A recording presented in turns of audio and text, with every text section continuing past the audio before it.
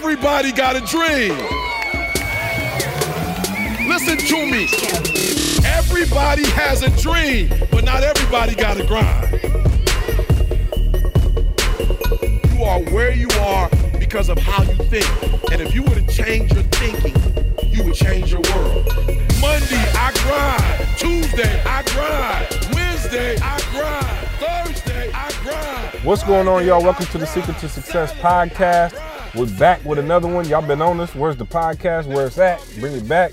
And we brought it back, man. So we're excited to be back. E, how you feeling? Oh, man, we bringing it back, so I feel back. Yeah, we good. Yeah, absolutely. There, I'm ready. Yeah, I want to get right into it, bro. And I owe you an apology. Finally. Yeah, no. Apology. No. And I want to set this up for the listeners because, y'all don't get to see a lot of the behind the scenes stuff. So anyway, if any of you heard the UOU video or the clip, I'm going to have Carl run it. But if anybody heard that actual video, then E was talking about, creating a winning culture and avoiding a losing culture. And in the midst of that clip, he said something about a particular team. Now, understand that E speaks all the time, and it's up to me that when E's speaking, I get the audio, and then I cut and paste and, kind of glue together the parts that I think the world needs to hear, and, I send them out. Well, on this particular occasion, E was talking about a losing culture, and he invoked the name of one of my favorite teams. And because it was one of my favorite teams, I'm going to be real with y'all. It was one of my favorite teams, so I omitted that part from the speech when I put it out to you guys. So when you guys heard it, it wasn't in the original condition because what he said, matter of fact, I don't even want to say it. I'm going to let Carl run the clip. Carl, if you can run the clip, and then we'll come back and we'll talk about it, and we'll break it down from there. Now, let me say this before I move forward, and I can't explain it, but you better feel me. Winners win and losers lose. I can't explain it any better than that. I don't know how it happens, but I'm from Detroit, and my team, the Detroit Lions, they've lost their entire existence, and every year they find a way to lose. We can be up by 10 points. My man just throw the ball to the other team. They get it and score. I don't know how it happens, but losers lose. And I don't know how it happens, but winners win. And if you create a culture of losing, if you keep being a victim, if you keep letting losing happen to you, if you keep letting people do you and treat you any kind of way, it's going to become a culture. The Detroit Lions. I told you. Well, no. So here's the thing, right? I didn't want to put that part in it because I thought, man, he gonna jinx our Lions. We good. We made the playoffs. The Lions gonna drink year. The Lions. Right. No, I'm thinking we made the playoffs last year. We on the road. You don't know what you're talking about. Let me just cut that part out of there. So I actually cut the Lions part out. And lo and behold, man, the Lions, I think we won about, 4 games? The Lions was the Lions. I think we sitting here at about 4-10 or somewhere along those lines. Yes, sir. And I'm a fan. And I'm a fan. But absolute truth is absolute truth. Yeah, no, and I agree with you. I guess the struggle for me is, at being a fan, I was like, we already clowned the team. I don't want everybody clowning the team. But I apologize to you because I should have left it in there because on the real, and we're going somewhere with this conversation. I'm not, bringing this up to talk about the Lions, but on the real, I should have left that in there because the people needed an example of what a losing culture looks like. Absolutely. Like, I'm going to just be for real. Like, you talk about a winning culture and you talk about a losing culture. The Lions have lost since their inception. I mean, they might have been good like back in the 40s or something like that. 50s. In my lifetime, in your lifetime, the Lions have never won. And sometimes, man, I sit there and I think to myself like, how is that possible to be a perennial loser in that sense? You know what I'm saying? Like, you think about how the NFL or the NBA is set up. The worse you do, the better the pick you get. Absolutely. And so you're actually, we had about 4 number 1 draft picks. Right, and I'm saying, but they do that to set the order of balance. Carl, Absolutely. if Carl is here with us, guys, and I'm just going to refer to him anytime I get a chance because he's the voice of reason sometimes. But Carl, you know what I'm talking about. When you finish terrible, you get the first pick. Right, and so the odds after a few years are you should get enough guys on your team that are good to rebuild the program. Absolutely. Right, and so I'm just trying to figure out how the Lions, after years and years of being so bad and getting top picks, can continue to be this bad. And it's the losing culture we talked about. Yeah, but you keep saying the top pick, like the top pick is the top pick. So in the top pick, you might have 10 players in the top pick. And the person who's picking the top pick has to be genius enough to know what's the real top pick and what's the fit for the team. So if it's the same person who's picking the top pick every year, then maybe we haven't been getting the top pick. Yeah, no, I understand what you're saying. I just think, at some point you would think maybe even dumb luck would kick in. You know what I'm saying? Like, you just happen to draft the right person, whatever. And I look at the Lions, and here they are sitting again at 4-10 or 4-9, whatever they are. And you just wonder how the losing culture, can stay with you that long. And so what you were talking about in UOU is you better be careful, because losing becomes a habit, losing becomes a culture. Yeah, so that's one of the things I want to talk to the people now about and kind of let you elaborate on is in our own personal lives, whether it be marriage, whether it be family, whether it be business, whatever. How can we avoid that losing culture? How can we get into a winning culture and kind of that what you talked about, avoiding that? Yeah, I think for me, I think number one, for real, and I mean, we say this across the border, with probably every training series we do, but you got to acknowledge it at some point, and I think if you're in the league, and I've been in the league, what I'm saying, I've talked to cats in the league, and there are guys in the league, once they make the league, they don't want to deal with the fact that that's just the first level. You know what I'm saying? Like, you got to deal with the fact that even though you might have made it to the league, you still might be at the bottom of the league. Mm-hmm. You at the bottom tier. So you got to be transparent, honest, with yourself. And I don't know why. We talk about that in Average Skill, Phenomenal Will, the inability to self-assess. Like, for whatever reason, people hate to deal with absolute truth. I was dealing with a guy today. He called me, man, the other day and was like, I promise you, I know this kid. I know his son. I don't even know this guy like that. He called me on some relationship stuff. After he told me what was going on with the young lady, I was like, look, it's apparent that it's not working out, bruh. So won't you just call her and just be real with her about the situation? Why my man text me 2 days later? It was Friday. So, of course, he hit me Monday. She left me. She left me. I was like, unbelievable. But, I mean, I knew that's probably why he didn't want to say nothing to her in the first place, because he knew if he told her the truth about what was going on and what he was dealing with, that she's probably going to get up and walk out. So I think the first one, and I don't even want to get past the first one, most people don't want to deal with absolute truth. And that's why they stay in that cycle, and they're afraid to deal with absolute truth because they're afraid of the truth. So, I mean, are you saying you lying to yourself? Because when you say dealing with the absolute truth is the absolute truth. So why would we be afraid of it? You know what I mean? And I think, I don't know why we are, but I think what it means, like, for real. So, with the PhD, for me, there was a point where I was like, all right, finish with all my coursework. But I didn't want to call a professor after not being in for 2 years, because I was afraid that he was going to say that there was a course that you missed and you're going to have to take that course before you could do whatever. And guess what happened? Soon as I called, bingo, there was a course that you were supposed to take. You didn't take the course. You got to take the course before you. And so I don't even know if it was the work that I was afraid of or whatever, but I was afraid of this reality that my worst nightmare might become a reality. So the best way not to know if it's a reality or not is not even to confront it, not even deal with it. Hope and see that it's just going to go away. Right, now, I mean, we know it's not going to go away, but some kind of way you hoping it's not going to go away. And guess what I did? I got the news and put a plan together, and now I'm Eric Thomas, PhD. But for 2 years, I ran from that news. So, yeah, no, I got what you're saying. Kind of tie that back into what we talked about with the losing culture, though. How does that contribute to a losing culture when we kind of self-sabotage or, refuse to deal with that truth? And that's wild, because when we refuse to deal with the truth, what are you doing? You're doing the exact same thing. And this is what blows my mind. As I consult with people, I'm finding out that they're doing more of the wrong stuff.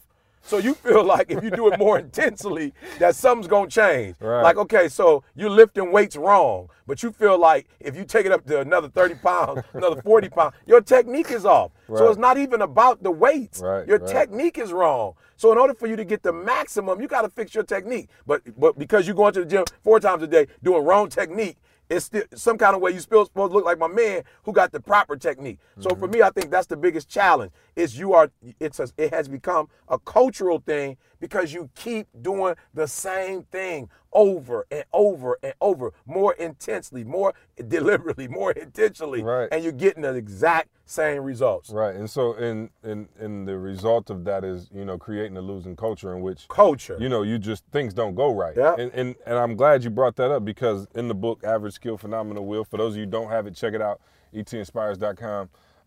It's a great read. It's a lot shorter than Greatness is Upon You. Absolutely. So it's kind of like got a reference feel to it. It's a bunch of nuggets in there. But what we've done, guys, is, you know, we've kind of reverse engineered our success, right? We wanted to look at, you know, how did we go from, you know, just two guys and added on another one in Carl and added on another one in LaShawna. Two guys in the camera. Two guys, right, 2 men in the truck. How did we get from 2 men in the truck to building a multi-million-dollar brand? And one of the things we wanted to do for you guys was reverse engineer that success and kind of decode how we were able to get to that level. And in Average Skill Phenomenal Will, we broke down that. Absolutely. And the first chapter is exactly what he talked about, and it's the inability to self-assess. And we talk about the person who goes on American Idol, right? And the person goes on there, and not the people who are just on there acting silly, you know, doing the Madonna routines, but the people who really go on there and think that they can actually like blow. Like they go on there and you could tell they mid-level and they might be decent. And they end up getting their feelings hurt and the judges tell them they're not ready, whatever, and their families out there crying. And it's like, really, if somebody would have been honest with you, they would have been able to tell you, you're a B, C level singer at best. Yeah, C level at best. Yeah. But because we weren't able to realize that or deal with that, you know, we weren't able to self-assess. Now we have to go through this heartbreaking pain of finding out, hey, this may not be for me, as opposed to self-assessing. So when we started this company, one of the very first things we did was we self-assessed. We looked at, all right, we got CJ and ET, right? Both of us are very much practitioners, right? We like to be out there in the field, speaking, doing hands-on, mentoring the young people, doing whatever. We knew neither one of us have the skill set to put things together, if you will, the structural piece, right? So we needed somebody who could come on, who could do videos, who could shoot videos, who could edit, who wanted to sit there in the lab with the film time and break down the times and all of that. And so we knew what we needed to get, and we needed somebody like Carl to come on and provide that piece for us, right? We didn't say, oh man, I know how to use the camera, I know how to, you know, and because we were self-assessing, we knew what we needed to add. And some of you're not able to self-assess, and so therefore you don't know where you need the help. And so that, you know, also creates the losing culture as well. It can lead to that losing culture. Yeah, and I'm gonna tell you what really bothers me, and this is why, see, I'll be honest, I truly believe that in Average Skill Phenomenal Will, if nothing else, the first chapter is new revelation. Like, I don't remember seeing this in any book, and I'm just gonna be honest. I'm not trying to toot our horn. I just don't remember seeing it anywhere else. And so the challenge that I have, and the reason why I think this chapter is so important, is because I've not seen a great history or even a good history of people being reprimanded and still having the ability to take that information. Right. Like, I just haven't seen it. You know, most people, when you share with them their faults, they take it offensively. Like the young lady, I know a young lady who unfortunately got some news from friends and was like, they hating on me. You know, and I mean, really got irate about it. But they were just trying to share on a scale of 1 to 10, 10 being highest, you might be a 6.5. You know what I'm saying? And so if your friends can't tell you, who can tell you? Right, absolutely. I mean, I'm just being real. If your friend, so that's why I think the inability to self-assess, that's what we're saying. Get what we're saying. We're not even talking about the assessment itself. We're talking about you taking complete ownership, you taking full responsibility of doing your own assessing, because you can't get mad at you. Right. You can't walk away from you. You can't call you a hater. And so I think that is if you don't take anything else away, C never said we paid for counseling. We paid to get a business structure so they can sit down and talk to us about our strengths and our weaknesses as a company, that we went through some training, corporate training. No, we sat in a room daily, and we still do it. And that's why we're doing this podcast, because we realize, based on our self-assessing, that, here's something that we started, but we did not finish. We didn't do this beast mode. Right. We didn't do this 120. You know, nobody had to tell us. And so that's why we're saying we're making a commitment from now to eternity, as long as we are in business, to finish what we started. No, absolutely. And I want to kind of move on from that. And, we're talking about the losing culture and how do you create a winning culture, right? So we talked about the inability to self-assess being one of the main reasons people have a losing culture. And I would say that one of the main reasons for us, the reason that we've created a winning culture within ETA, and now we have, like I said, built a brand that's recognized across the world. We've toured across the world. We have an awesome staff that works with us. Just young kids going to work, from anywhere from graphic design to shipping to videography. We have some brilliant young people working with us. And one of the reasons we were able to get to that level is by creating small wins, which is another, thing that we talked about in the book, another very important part of the book. But one of the things E taught me early on, guys, was that you have to create small wins, right? So while we have these huge goals, right? You may say, hey, we want to be a multi-million-dollar company. We want to get hundreds of millions of views on YouTube. We want to inspire the world. Well, the first order of business is to get a small win. Go get a contract with a school. Go get a contract with a local middle school. And I think that's kind of what took us to the next level. And so many people want to, E, how do you blow up? How do you do this? How do you do that? You have to be faithful over few. You have to start where you are, right? And so we got small wins. I tell people all the time, I can remember one of our first contracts for the company being a $600 contract with the New Jersey school system to do 12 schools, right? And we had to drive and rent our own car, drive from Michigan to New Jersey, right? And back, and pay for our own hotel and everything else. And we got paid $600 to do 12 schools, right? And that was a win for us. Now, some of you might be saying, how is that a win? You must have lost money. We did lose money. Right. But the thing is, we were actually able to get a contract with a school. We knew a school system was willing to pay us for our services. And so, therefore, we looked at that as a win, right? We had another school in the Lansing School District. We were doing free services for them. They liked the service so much that they told us they would try to pay us, but they didn't have a budget, so they were going to pay us out of the vending machine money, right? You remember that? Oh, do I ever remember it? Right. So that was a small win for us. Okay, so even though you may be looking and say, vending machine money, what was that, $100, $200 a week?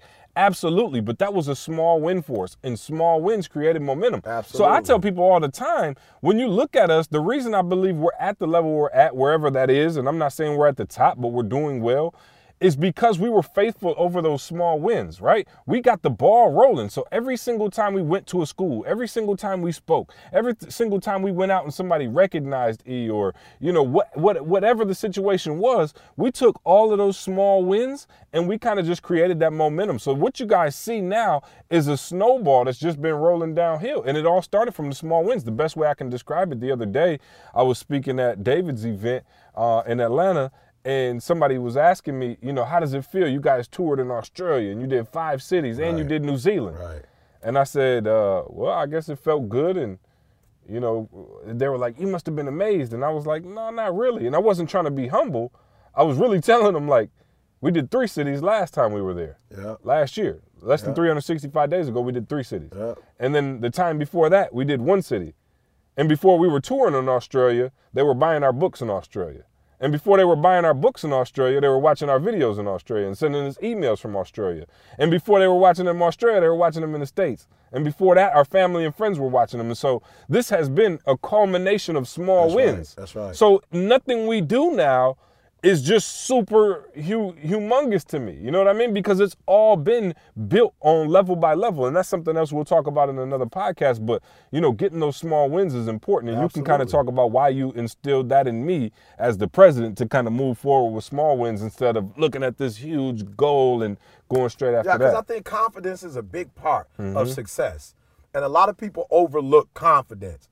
To me, confidence is equal or greater than talent. Because you could be talented, but if you don't have confidence, if you don't believe in yourself, you're not going to approach it the same way you approach it when you are like, mad, excited. Because that's what confidence does. Confidence gets you pumped up. Confidence gets you going. And once you get to going, what that energy does, that energy is contagious. That energy starts to spread into everything that you do. So real quick, a couple people hit me up. They knew this year I spoke to the Jacksonville Jaguars. Right. They knew I spoke to the Pittsburgh Steelers, right? Some people was like, yo, E, the Steelers murdering since you You should post. I'm like, I don't got to post. People know what we're doing. I need to post. Right. Pittsburgh won 3 big games. They got a chance. They in the hunt for the AFC wild card game, right? But the Jaguars, you did the Jaguars too. They ain't going to make the playoffs. I said, listen to me. The Jaguars is just as big of a win as the Pittsburgh Steelers, if not a bigger one. Why? Because the Jaguars won 3 games since I spoke. They were 3 for 4, and they beat the Colts 51 to something. That's huge. So for me, the Jags, if you study, the Jags only won 3 games last year. This year they already won 5 with 2 more left to go. So if they win 1 more, they can double what they won last year. So that's a big win for our organization. That we took the team that was 3-13 to possibly 6-12, and they can keep building. So the small wins are critical because they all add up. Right. Brick upon. That's how you build a house. You don't build a house at one time. You build it brick upon brick upon brick, and each brick that you put in place and build on another, that's success. So I think the smaller wins are as big as the bigger wins, because the small wins give you the confidence to get the big wins. Absolutely. And I hope you guys hear what he's saying. Those small wins are so crucial. And those small wins build up into a big win. Absolutely. And so real quick, I want to ask you, because I didn't get a chance to go. For those of you who don't know, I guess I can let it out to the world now. My wife is pregnant again. Yes, sir. We got another shorty on the way, so I'm excited about that, man. The grinding went to a whole The grind is on another level. Yeah. Of course. I'm about to start taking some of them small gigs now that I was leaving for the Gazelle. I'm about to have to get some of those. Absolutely. So I haven't been traveling quite as much, just because trying to make sure I'm there for the wife. And so he actually went, you heard him say it, and for those of you who didn't know, he went and talked to the Steelers. And one of the questions I want to know, and we haven't even had a chance to really debrief on the Steelers, is what did you see when you went to, because we talked about the Lions earlier, and obviously it's a perennial losing franchise. We just lose. That's what we do, right? I'm a Lions fan to the day I die, but it hurts, and we lose every single year. And then you look at the Steelers, on the other hand, who are just known for winning. They've got championship after championship. You can go all the way back in the day with the Steel Curtain, all the way up through Jerome Bettis and Big Ben. And it's like every year, either they win it or they're in the hunt for it or they're right there. And I looked at them and I go, wow, what a different franchise they are from the Lions. And so being that you've been to a bunch of NFL, NBA, did you notice anything about the environment there that you can tell us about, maybe the coaching staff or the way in which they present the team, or just the mindset? Was there anything different when you went into such a legendary program and saw what they believe to be a winner? Is there anything you can share with us as to how you think they built that culture? And here's the crazy part. I mean, I could do another podcast on this. You know what I'm saying? We could just say this for another podcast. But what was deep to me is, and I thought dynasty when I was there, is that you see from the past to the present, you see that the championship mentality, the championship reality. Pedigree, yeah. I'm talking about merged. So you talking about you walking through the stadium, you see nothing but the champions. I'm talking about Lynn Swann. I mean, when you go to the airport, they got Franco Harris at the airport with the Immaculate Conception right there. They got or reception. Or reception. Yeah, the birth of Jesus Christ. It's Christmas, y'all. And I was tripping because I'm like, yo, when you get off the airport, the Immaculate Reception is there. Yeah. Like as soon as you get off the airport, the statue. I'm like, who does that? Who makes a football franchise a memorial at the airport? So if you don't know nothing, and my wife took a picture with it. She's like, what is this? So I had to break it down to her. A couple seconds left in the game. Boom, Franco Harris gets the ball. Boom, touchdown. And so my wife, was in awe. Like, wow, give me the history. So when we got off the airport, got off the airplane, walked into the airport, boom, championship right there. Pittsburgh Steelers. Walk into the stadium, championships. You know what I'm saying? And so I'm laughing, though, because you talk about the 60s, the 70s, whatever, you looking at a coach, modern coach, who won a Super Bowl. He's still there. Super Bowl winner right there. Big Ben right there. I think the biggest thing, man, that really hit me I'm in the players' lounge. Franco Harris walks in. Lynn Swan walks in. Oh, word. Mean Joe Green walks in. Starworth walks in. Are you serious? I'm serious. What? Okay, you should have told me that. I didn't know that. I'm I'm geeked up now. I'm like, wow, that's just crazy. Sitting there. They all walking in, bro. Oh, wow. All of them walking in. See, y'all, I'm getting the information just like y'all getting it. He don't tell me nothing, man. We used to, back when these was bigger wins, we used to I probably we used to share quite a bit. But so I'm saying everybody was there. They had the mayor from different cities. Wow. You know, celebrities. And were they honoring them, or was they were just there for a regular game? Wow. Regular game. Yep, so you talking about past and present winners. All in there. So if you a kid, man, you see, I don't care who you are, you playing, you see Franco Harris, you know what I'm saying? It's unbelievable, man. So the expectation to win. It's there. And they got their championship jackets on. They walking around with their rings on. I'm saying these are legends in the game. Legends. So, yeah, without a doubt, man, you know, you have some teams that may have won 1 or 2, but you're talking about years and years ago.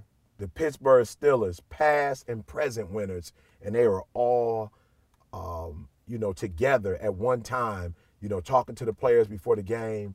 You know, I mean, it was unbelievable, man. Yeah, no, and I think, you know, like there's different, you know, when I think, like I've really been trying to like analyze this winning thing, and you got, you know, the culture of winning of the Steelers, right? Yeah. And so then it's almost like, Tomlin is a great coach. He's a great guy to continue that tradition. Absolutely. And, you know, it's kind of in the tradition. And then you look at somebody who may not have had a culture of winning, right? But they have a player or two who have the winning mentality. And you know where I'm going with this. I'm going with Curry and Draymond with the Golden State Warriors, who, for real, I don't never really remember the Warriors being sweet like that. But because you got a few players now, and so it's not necessary. You can't really say it's a part of the culture for Golden State per se, because they hadn't been winners. But now it is becoming a part of the culture because of the players that's built in. So kind of talk to us about what you think the difference is when you have like a built-in culture like the Steelers, and then somebody who has to go from, and I guess you could say the Clippers as well, even though they haven't won yet, but they were, I mean, I remember the Clippers was like the Lions, and now at least they get into the Western Conference Championship or in the playoffs. So like, how do you look at, you know, the like revitalizing, and I'm thinking about this from the perspective of a perennial loser now who is becoming a perennial winner, and from the player standpoint and from within, kind of, you know what I mean? Well, I think what you have to understand, though, is all these players, you know,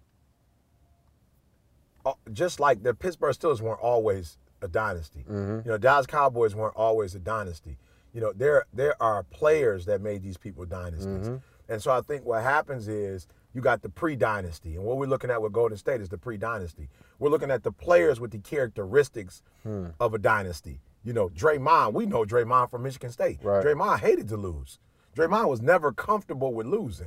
You know, he always wanted to be a champion and did whatever it took. You look at somebody like Steph Curry. Steph Curry, and I don't know him, but I know he has the mind of a champion because the way he practices, the way he prepares. Muscle memory. So for me, I'm looking at this kid like, yo, he's doing what MJ did.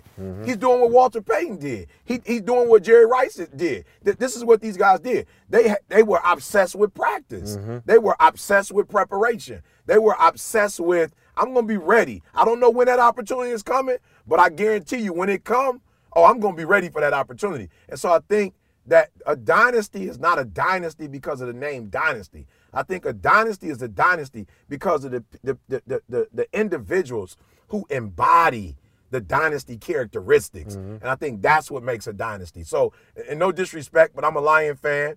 You know, you'll see the Lions, whether they win or if they're losing, you start to see a different disposition on them. You start to see people giving up and people quitting or people not playing as hard. Man, I'm going to be honest with you. I remember Michael Jordan playing just as hard when they were losing. Like, he went to the last second. Like, he didn't say, okay, fourth quarter, 2 minutes left, we're going to lose anyway, head down, coach, take me out. Man, he went hard in the paint. And I know people may or may not want me to go here, but I'm noticing that, man, in Jameis Winston. They were playing the other night, losing, and he made a statement that this game ain't over yet. Right. Mathematically, it was over. There was no way for them to come back really and win. But his thing was, I'm going to play this whole thing out. Yeah, the process. That's it. And I think we can see if a team is going to be a dynasty, not because of the term, but we start to notice the characteristics in the players are and you know what's dynasty-like. crazy? I'm reminded of when we watched that Nick Saban interview. Absolutely. And shout out to Saban and Bama. We rode through there a couple times, man. Real good people. But we are hoping our Spartans can get it done. We need it. D'Antonio needs it. We about a week and a half out now. Mentor meets mentee. Yeah, Michigan State, Bama. Good luck to Bama. Good luck to Michigan State. Of course, you know, we're Spartan graduates, so we're hoping the Spartans pull it out. But I want to talk about when we watched that interview with Saban, and the craziest thing, it was the end of the national championship game. You remember this? Yeah. And they were up on Notre Dame. They Yeah. must have been up by like maybe say 21 points, 28 points. I don't know. They were blowing them out. The game was over. And there might have been a couple seconds left on the clock. And I think they were just running the clock out. You know, they basically just wanted to run the clock out. They were already winning. You know, the fans were celebrating the whole nine. In some kind of way, the center snapped the ball and the QB wasn't ready. In some kind of way, there was a mix-up with that. Now, keep in mind, they up 21, 28 points. The game is over. They should be celebrating. And the center and the QB start arguing, and they pushed each other. Like, here they are about to win the national championship, and they messed up the exchange late in the game when it was inconsequential. It didn't matter. Notre Dame couldn't have won if they wanted to. And they start arguing with each other to the point where they got, like, physical with each other. And they were so upset that the process didn't go right that they were beefing on the field, even though they had such a huge lead. And I'm sitting there going, wow, like, Saban was able to pour into them that, listen, you play every single play, every single down like it is supposed to be played. Don't look at the scoreboard. Don't focus on that. You focus on the process. And they had got so caught up in the process, they didn't even realize they were about to win the national championship. Unbelievable. And I was like, wow, that's an exact example of what we talked about. Yes, dynasty. They are worried about the process. They're not worried about, you know, what's the score looking like? What are we down? Are we up? They're worried about doing it right every single time. And that was a huge example of that. And that's exactly what you're talking about in terms of it doesn't matter what the scoreboard says. If you get up and do what you're supposed to do every single time and you fall in love with the process, you'll be fine. Absolutely. And so I love it. So real quick, I want to continue on in the winning culture. And another thing that we talked about in the book, and you actually brought this up to me. It was the first time you and I had talked about it, and I was like, man, E, you got to put that in average, skill, phenomenal will. And you talked about the unforced errors. Yeah. And that was big because unforced errors is a thing that hurts a lot of people. But maybe you can talk about your experience at the U.S. Open and kind of why you thought about that, and then, you know, how it ended up, you know, that we put it in the book and it became a major part of that. You know, and I might be, you know, overanalyzing, you know, but for me, I do believe that there are categories of losing. I know I said winners win and losers lose, and I meant that with all my heart. But I categorize losing, for me anyway, in two ways. One, you lose because there was a team that was just flat out better than you. And I mean, at the end of the day, you have to accept that there are going to be times, and there are going to be nights that you're going to just come up against people that just may be better than you. You have to deal with that. You know, but the reality is there are also going to be times when you're going to lose because you gave it up. You know what I'm saying? They didn't necessarily beat you. You lost to them. Right. And so for me, Serena Williams has an opportunity. You know, I'm talking about what they call a hat trick in hockey. You know, she had an opportunity to win 4 majors, the majors, you know, in 1 year. You know, you're talking about the U.S. Open. You know, you're talking about the French Open. You know, the Wimbledon. You know what I'm saying? She had an opportunity to do 4, you know, in 1 year, Wow. and the French Open, and you know, and she lost, you know. But if you And you were there. I was there, man, right there watching.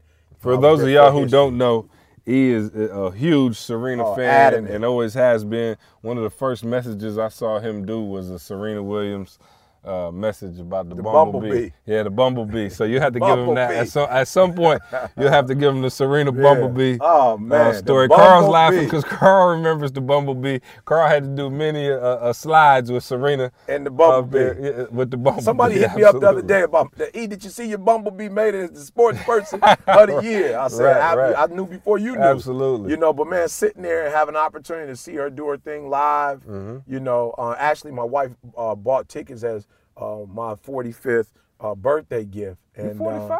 45, baby. Ooh, 45. Lord. On my way to the big 5-0. Halfway to 90. Halfway there, baby. I'm just trying to do 90 sweet, though. We're going to see if we can do it well. Absolutely. Or leave you enough behind now. You can get to 90. That's all I ask. That's all, man. So, just to watch her lose, the girl wasn't better than her. But Serena, what they call in tennis, unforced errors, which means that the points that your opponent scored had absolutely nothing to do with their effort. Like they didn't beat you out. They didn't serve back and forth. You know what I'm saying? They didn't volley. But Serena hit the net a few times, and she did this quite a bit. And so that hurt me. And I took something from that, that you could lose in life with unforced errors.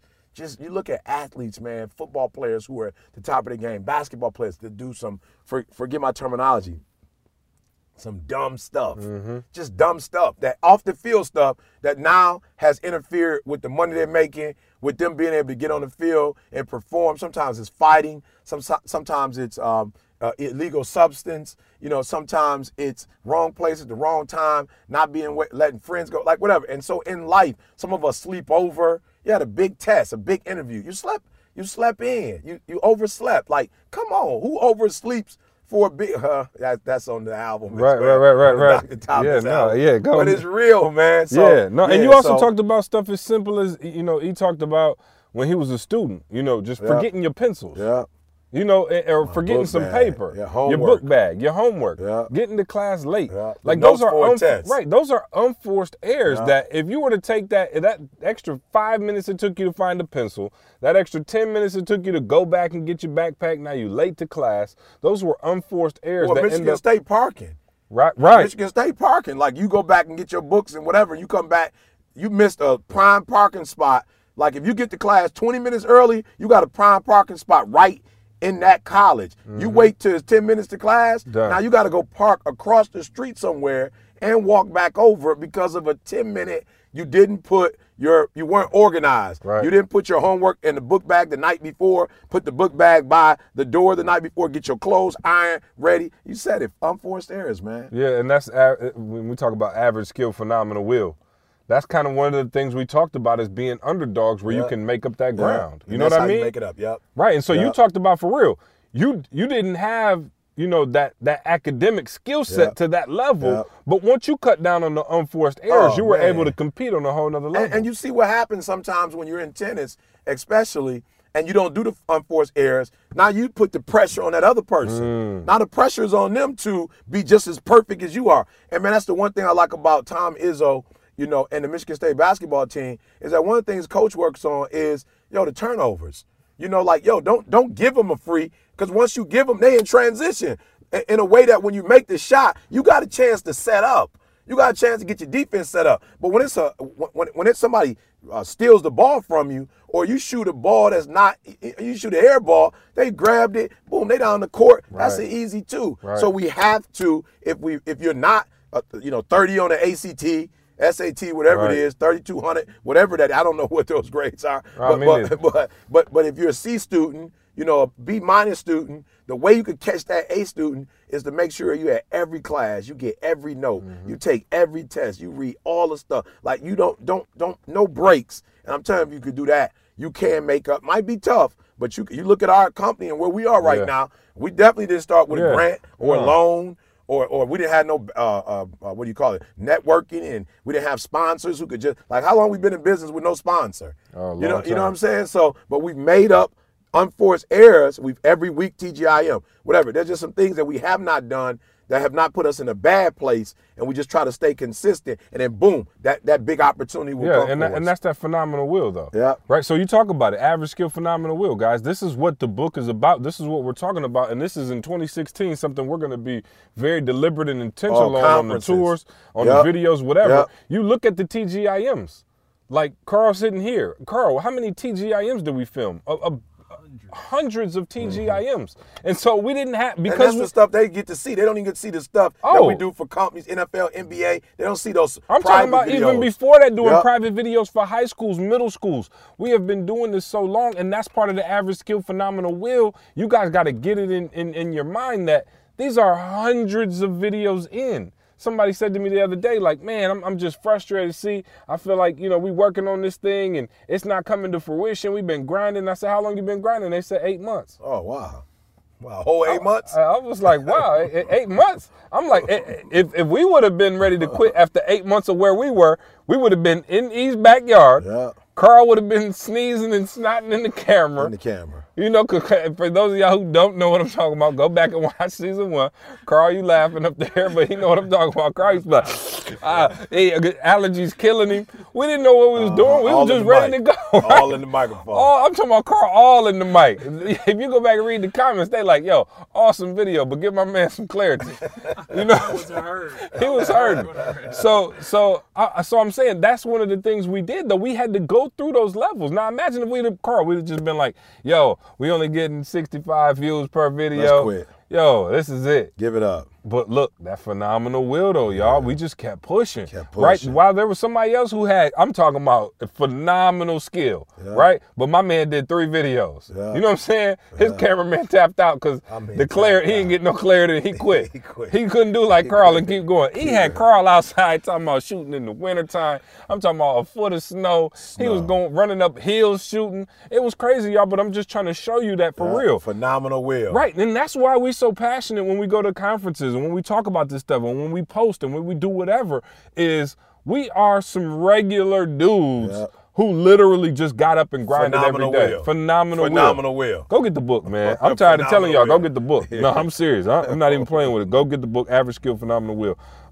So I think that was it with that. I want to move into another segment. This is a new segment, actually. It's called Ask ET, and this segment is brought to you by Grind Gear. Redefining the grind one day at a time. Podcast listeners can use the promo code Secret to Success for an additional 20% off our grind gear, available exclusively at etinspires.com/shop. That's promo code Secret to Success. That's Secret to T-O Success. All right, let's get back into it. We wanted to bring up this section called ET, this segment called ET, Ask ET. People got a lot of questions for you, I guess, and I'm just gonna start with a lot of answers. Right, exactly.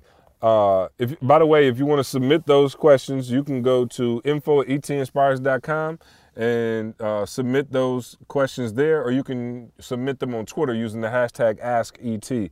The very first question is Dana in Chicago, and she wants to know, ET, what is your favorite cheat meal? So West Side or South Side is where I want to know where you're from. I just got the question here, so we'll ask Dana to reply on the next one. But favorite cheat meal? I would have to say I have 2. You only eat at 3 places. I know. Total, I got 2 though. He only eats at 3 different restaurants for his entire life, so I don't even know how he's gonna answer. Well, they said cheat. Yeah. So it is definitely a. If you could eat anything, but they call it. They call it fettuccine alfredo, but I substitute the fettuccine noodles for the spaghetti noodles, right? So that's my big cheat, and then my big cheat is eat a hamburger. Okay, that's my big cheat because I really don't eat beef like that. But I go to a spot with a banging hamburger. That's cheat right there. And then any dessert or like, come on, this is your cheat I ain't meal really now. on desserts like that. But the Cookie Monster is definitely would be that. But I don't know if I could say cheat because I'm gonna try to do that regularly. Right. Anytime like we out of town or my family's having like somebody's graduating or something, I'm definitely hitting the Cookie Monster. But that's probably it, the Cookie Monster for sure. Well, I'm talking about with the ice cream in the middle, with the whipped cream, sprinkles, and the cherry on the top. Absolutely. No, I got you, man. That's a decent cheat meal. No Hamburgers and ice cream and brownies. No doubt. Marcus in Austin wants to know, how did you and CJ meet? First thing you thought of before going into biz? I guess I can probably tell you how we met. I thought about nothing in biz. Marcus, he and I actually met, man. It was crazy. He was doing work on Michigan State's campus, and I was doing work on the campus. He was actually speaking at a mentorship program out at Harry Hill, I believe, right?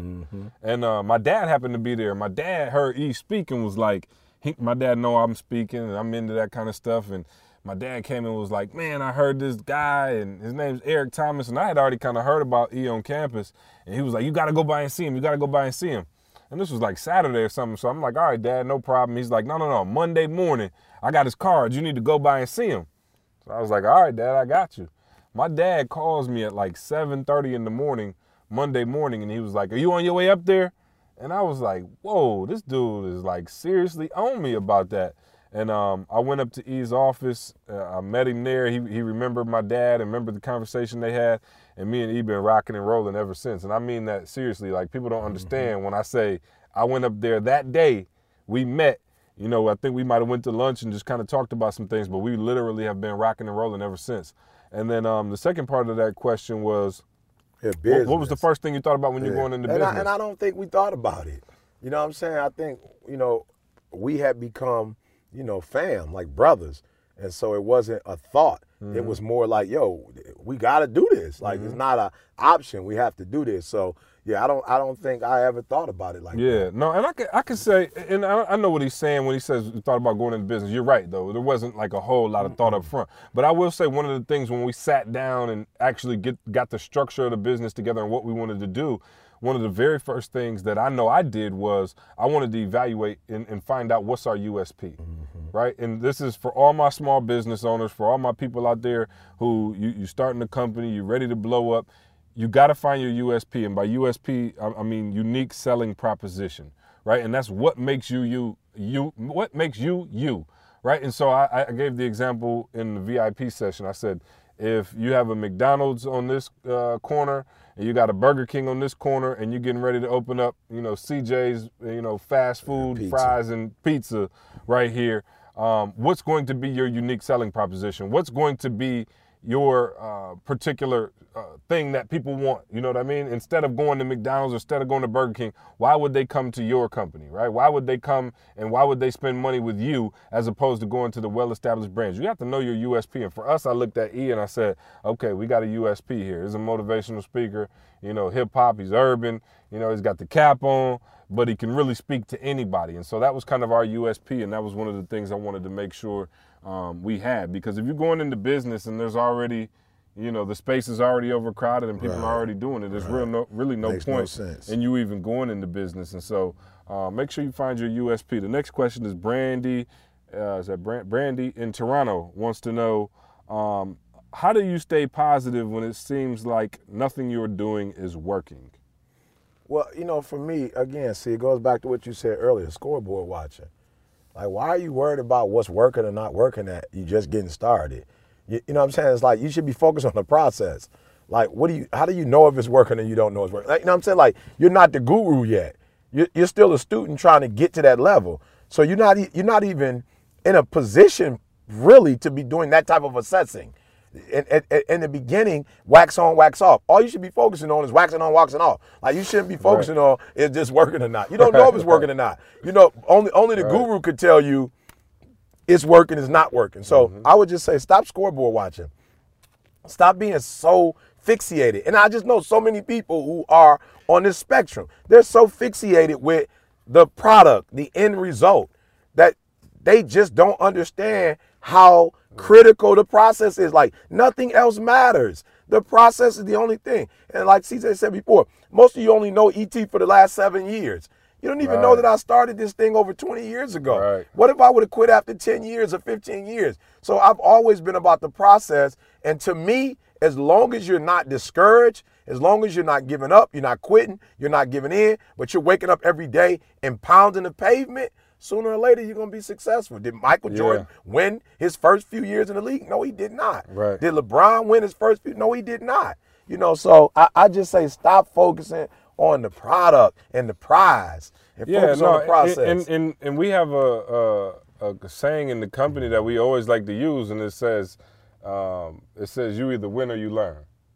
Right, well, there's no such thing as losing, and we really take that seriously. And it was funny because one of my clients, remember I told you this story, he was actually charging a certain dollar amount, and he actually started charging way more, and I helped him, you know, get to another level financially in terms of what he was charging, and he was like, man, CJ, you a genius. And I was like, I think if you're a genius, you got to be pretty smart in like a lot of different areas. Right. I said, I'm smart in one area because we have literally for the last 10, 15 years done nothing but work on this particular area and this particular brand and this particular space. And so I do have an area of expertise in this area, but only because we've been doing it so long and you didn't have to see all the bricks and the misses. Yeah. Right? Fortunately for us now that we're in front of the camera and we got the conferences and stuff like that and people are coming out and people want autographs from ET and the whole nine, it looks like we can do no wrong, but it's because we've unlocked so many boxes that didn't work. Yeah. You know what I mean? So it's almost like, imagine if you have 5 boxes in a room, right? And let's say there's a prize underneath one of them. And say you've already been in that room and you've already lifted up all the ones that you know are nothing there. And then everybody comes in to watch you do it that one time and you know exactly where that one is now. Yeah. Boom, you open it up and everybody's like, oh man, he must have mental telepathy. It's like, no. Right, I already opened those. And so I found a million ways that didn't work. I just wasn't coaching anybody during that time. Right. We wasn't putting it on YouTube at that time, right? We were just going through the motions, trying to get better, trying to figure out what we were doing, trying to figure out what would work, what wouldn't work. So really, I'm not a genius. I've just found all the ways that don't work.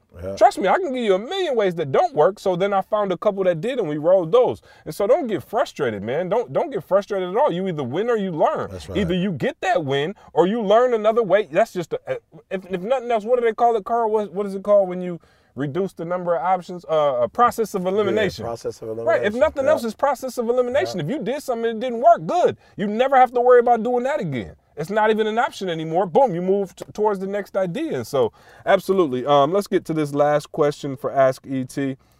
Luke in Sydney wants to know, why can't I keep my New Year's resolutions? Usually last about a month, but this year I'm really looking to keep them for the entire year. What do you suggest? Man, I talked about this on a Breed University call, the mastermind call, this past Sunday. And I told the guys, I said, one of the biggest challenges, people spend so much time, they invest so much on the goal that they never really invest in themselves in terms of the goal. And what I mean by that is you have to make sure that the goal that you're setting out for is a fit for you. I don't care how good a basketball player is coming out of college. You just can't recruit my man because he's the #1 player. You have to recruit based on fit. Does he fit we don't need a quarterback. I don't care if the #1 draft is a quarterback. We got Brady. You know what I'm saying? We got Manning. We don't need, you know what I'm saying? We got Cam Newton. We don't need a quarterback. Right. So let's just let the first round draft go. We pick up we do need a halfback. We need a halfback. You know what I'm saying? We do need a halfback. We do need a running back. We do need a fullback. You know what I'm saying? That's what we need. So I would say be very careful about setting these goals that are unrealistic. So I've got a little trainer that I work with when I'm on the West Coast. And one of the things I love about him is that we do exercises that fit my age. That fit my, particular build, my particular strength. So I'm doing squats. So yoga, huh? right. Pilates. You know what I'm saying? But intense, though.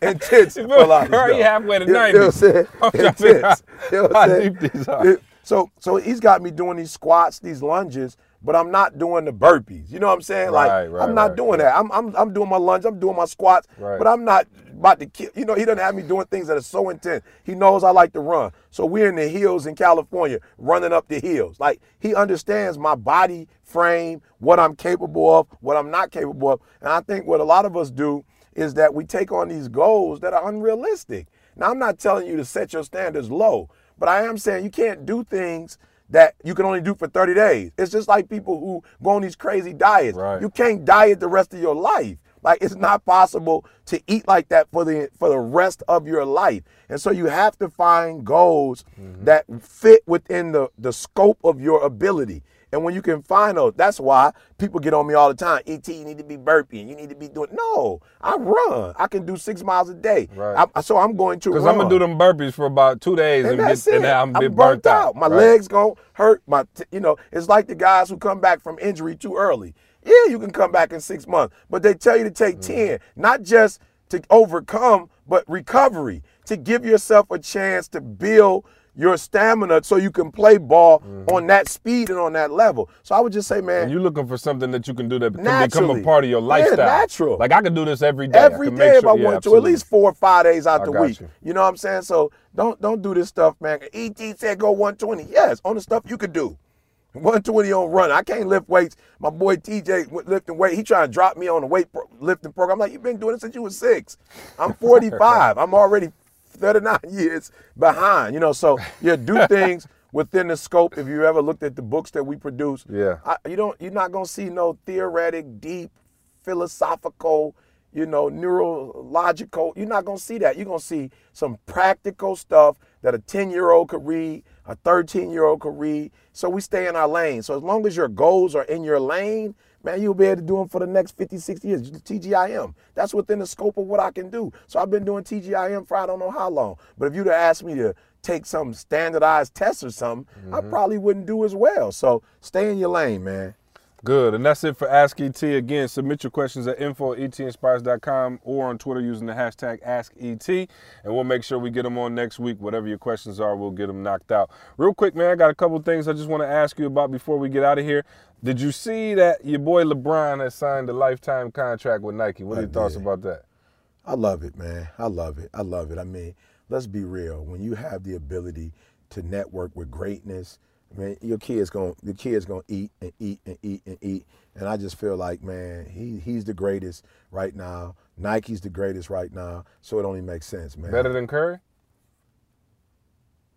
I mean, you have to, when you compare. Oh, wait, I had him stuck a little bit. No. Hold on. We might have to open this up. I got you stuck a little bit. Because Curry doing it right now. He is. But when you talk about, their portfolio, over LeBron, the course of, his career, he's got a pretty heavy resume, heavy portfolio. And I think maybe at the end of Steph Curry's career, we probably will be able to see. Man, you got to admit, Steph Curry been unbelievable. But again, it goes back to, can he sustain this over the next 5-6 years? And if he can, you're going to have to put him up there with MJ and the rest of these guys. But, it takes more than a year. I mean, I think they got one loss. They still got one loss, one loss, 25-1.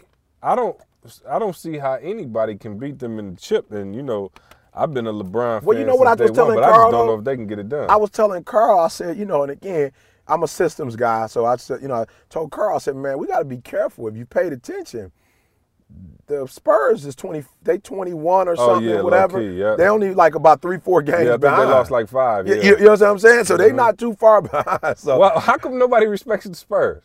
I think because it's a system, man. Like Tim Duncan, he's not flashy. They're like the Patriots of basketball. It's just no flash, no flair. It's the process. They're all about the process. Nobody want to see the bank shot. Nobody wants to see the bank shot. Nobody see the left hand layup. The left hand layup isn't right. But isn't that crazy, though, how we look at the Spurs and it's almost frowned upon because they actually do what you're supposed to do? They play fundamental team ball. They pass the ball well. They defend well. They're well coached. Like all the things that you would ask for. But, we kind of, when it comes to the best teams, here we are talking about LeBron and Curry, and we hadn't even mentioned Tim Duncan. Oh, here's my other thing. It's like we're talking about the retirement of the Black Mamba. Everybody, best ever play. But Tim Duncan is right there with LeBron in terms of Kobe. Kobe. He's right there in terms of championships. I think he might have one more MVP than Kobe. He right there. And we must say that he's still averaging what he averaged when he first came to the league. Wow. So he's still right there. And I mean but nobody talks about that he has a chance to catch Michael Jordan this year. If the Spurs win, he got a chance. Kobe don't stand a chance to win 6 titles. Like, it's over for Kobe in that regards. Unless something... he get traded to Golden State. Well, yeah. You know what I'm saying? Carl, if they trade your boy to Golden State, he might get one. He might get one. Yeah. But I'm saying, look at the fact that Tim Duncan hasn't been injured. Right. I mean, let's talk about the process. Same team. The process. And so he's been preserved sticking with a formula versus kind of just going out there, and just the Black Mamba, 50 attempts. He's played in the scope of a team and a scope of a process, and he's still playing and playing pretty high at a high level, man. So that's incredible, So the Spurs, we got to give them. We got to teach these young people to not just look at the flair of the game, but look at the X's and the O's and, what people are actually accomplishing. Yep. And so we're almost finished, man. We're coming close on our time. Carl's telling me we got to hurry up and wrap this thing up. 5 minutes. What are your holiday plans, man? What's ET got up? We're sitting here. We're in Michigan, Lansing, Michigan, because they always want to know where we at, man. And we're in Lansing, Michigan. What's today? The 21st? Yes, sir. And so we got to worry about that. We got to worry about that Michigan State game against Oakland University first. Oh yeah, and because we trying to that would be break the record of the most wins in MSU franchise. And for those of you who don't know, listen, man, people always you rooting for State and you going to other teams. First of all, let me tell you something. E's son is the manager on the basketball team at Michigan State. We graduated from Michigan State University, both of us, multiple times. We got about 5, 6, 7 degrees between Carl, E, and I from Michigan State. So we always got love and respect for Michigan State. Understand something. When we go to these other teams and when we talk to these other teams, E is a character coach, right? E is going to come get your character right. So whether it's the Michigan Wolverines, whether it's Alabama Crimson Tide, the Steelers, that don't mean we don't love the Lions. It don't mean any of that. E is a character coach, right? He's going to come in there and get your mindset right, and we believe that's something that every single person on this planet needs. I'm a professional. So stop sending emails saying, E, you a Lions fan. Why are you at the Steelers? Because I'm a professional. And I'm like, unbelievable. Yeah, you work at McDonald's, but you eating at Wendy's. Right. You know what I'm saying? I'm a professional, and so, for real, we want to help these kids, make the best all decisions. Of these kids. You know what I'm saying? That's what it's about. But when you talk about I'm fanned out on I bleed green. Yeah, absolutely. No, so that's kind of what how we address that situation. We got loyalty and love for Michigan State because we went there, graduated there, but we love and support all the programs because we believe in building up these young men and women and helping them to become the best people. And you see coaches leave a school and go to another school. Right, I don't know why people be tripping. Players leave one, leave a transfer. Come on, man. NBA, they getting traded on the reg. So anyway, your holiday plans, man. Run it down. What are we doing? Always West Coast, baby. Yeah. I lost my godmother to cancer some years ago. I used to visit during the holidays to be with her before she transitioned. And now I spend time with her daughters and some of my West Coast homies. And so we'll be on the West Coast, man, I'm going back to Cali. Cali. I'm going back to Cali. Yeah, I think so. I don't think I think so. I think so. Cool, man. So, no, I'll be here. I came back to Lansing. Make sure I see the fam, mom and give dad. Me some of that dressing. Got the grandbabies. Yeah, no, I can make sure I see world-class dressing. And, so that's it for the podcast, man. Before we get out of here, man, we do want to tell you guys, Breathe University, we heard you. A lot of you guys said, hey, we want to get in Breathe University, but it's too high. The price is too high. And, they're going to get me in trouble with my regs. Yeah, well, understand something, man. When we do this, we got to find the sweet spot, right? Yeah. We got to try to find a sweet spot for the pricing and the whole nine. And Carl came to me a while back and said, hey, we got a lot of people interested in getting in BU, but the price may be too high. Let's drop it down and allow an entry level kind of a position where everybody can get in, for a cheaper price. We can still provide them with great content and the whole nine. And so we've done that for you guys. We heard you. We responded to that. And now the entry level BU package is $20. Right? And so for $20, you can join Breathe University. What is Breathe University? It's our online university, health, wellness, every aspect, mind, body, and soul. We really try to help you out in all areas. E leads out a call on Sundays. I lead a call out on Tuesdays. We got blog posts. We got modules online, training modules. You get extra ET audio. If he goes and speaks to the Steelers, I may just put it up on Breathe University. If he goes and talks to a Fortune 500, I may just put it up there, stuff that's exclusive to Breathe University students. We don't put it on YouTube. We don't put it anywhere else. And I think more so than that, too, just the online community of it, right? We got an online community that's awesome, man. Shout out to Patrick, everybody who Brandon, all the guys who, comment on a regular basis, Pierre, these guys are, and young ladies, Janelle, they're like family, man. And so it really is an online community where you can get support, ask questions of other people. ET might just pick you up and call your phone. So anyway, you need to be a part of Breathe University. Go to breatheuniversity.com. Sign up today. Again, $20. Is a small ask for what you're going to get. And Carl said we're not locking you into no year-long contract. It's month to month. If you get in and you pay your $20 and you want to get out after a month, hey, that's on you. But I promise you, man, if you sign up, you join, you'll be on with E and I, like I said, a couple times a week, and you'll enjoy this content and this information that you're going to get. That's it for us in our first annual Secret to Success podcast. We thank you guys for joining us. We hope you join us next week on the podcast, man, and have a safe holiday, a Merry Christmas, and get ready to blaze that 2016. We got something for them? No, just be phenomenal, be for God. That's it. We out, y'all. Concentrate on this opportunity. You don't worry about tomorrow. You concentrate on this opportunity with all your might, with all your soul, with all your heart. You focus on this, and tomorrow will take care of itself. Oh, I promise you that. So on 3.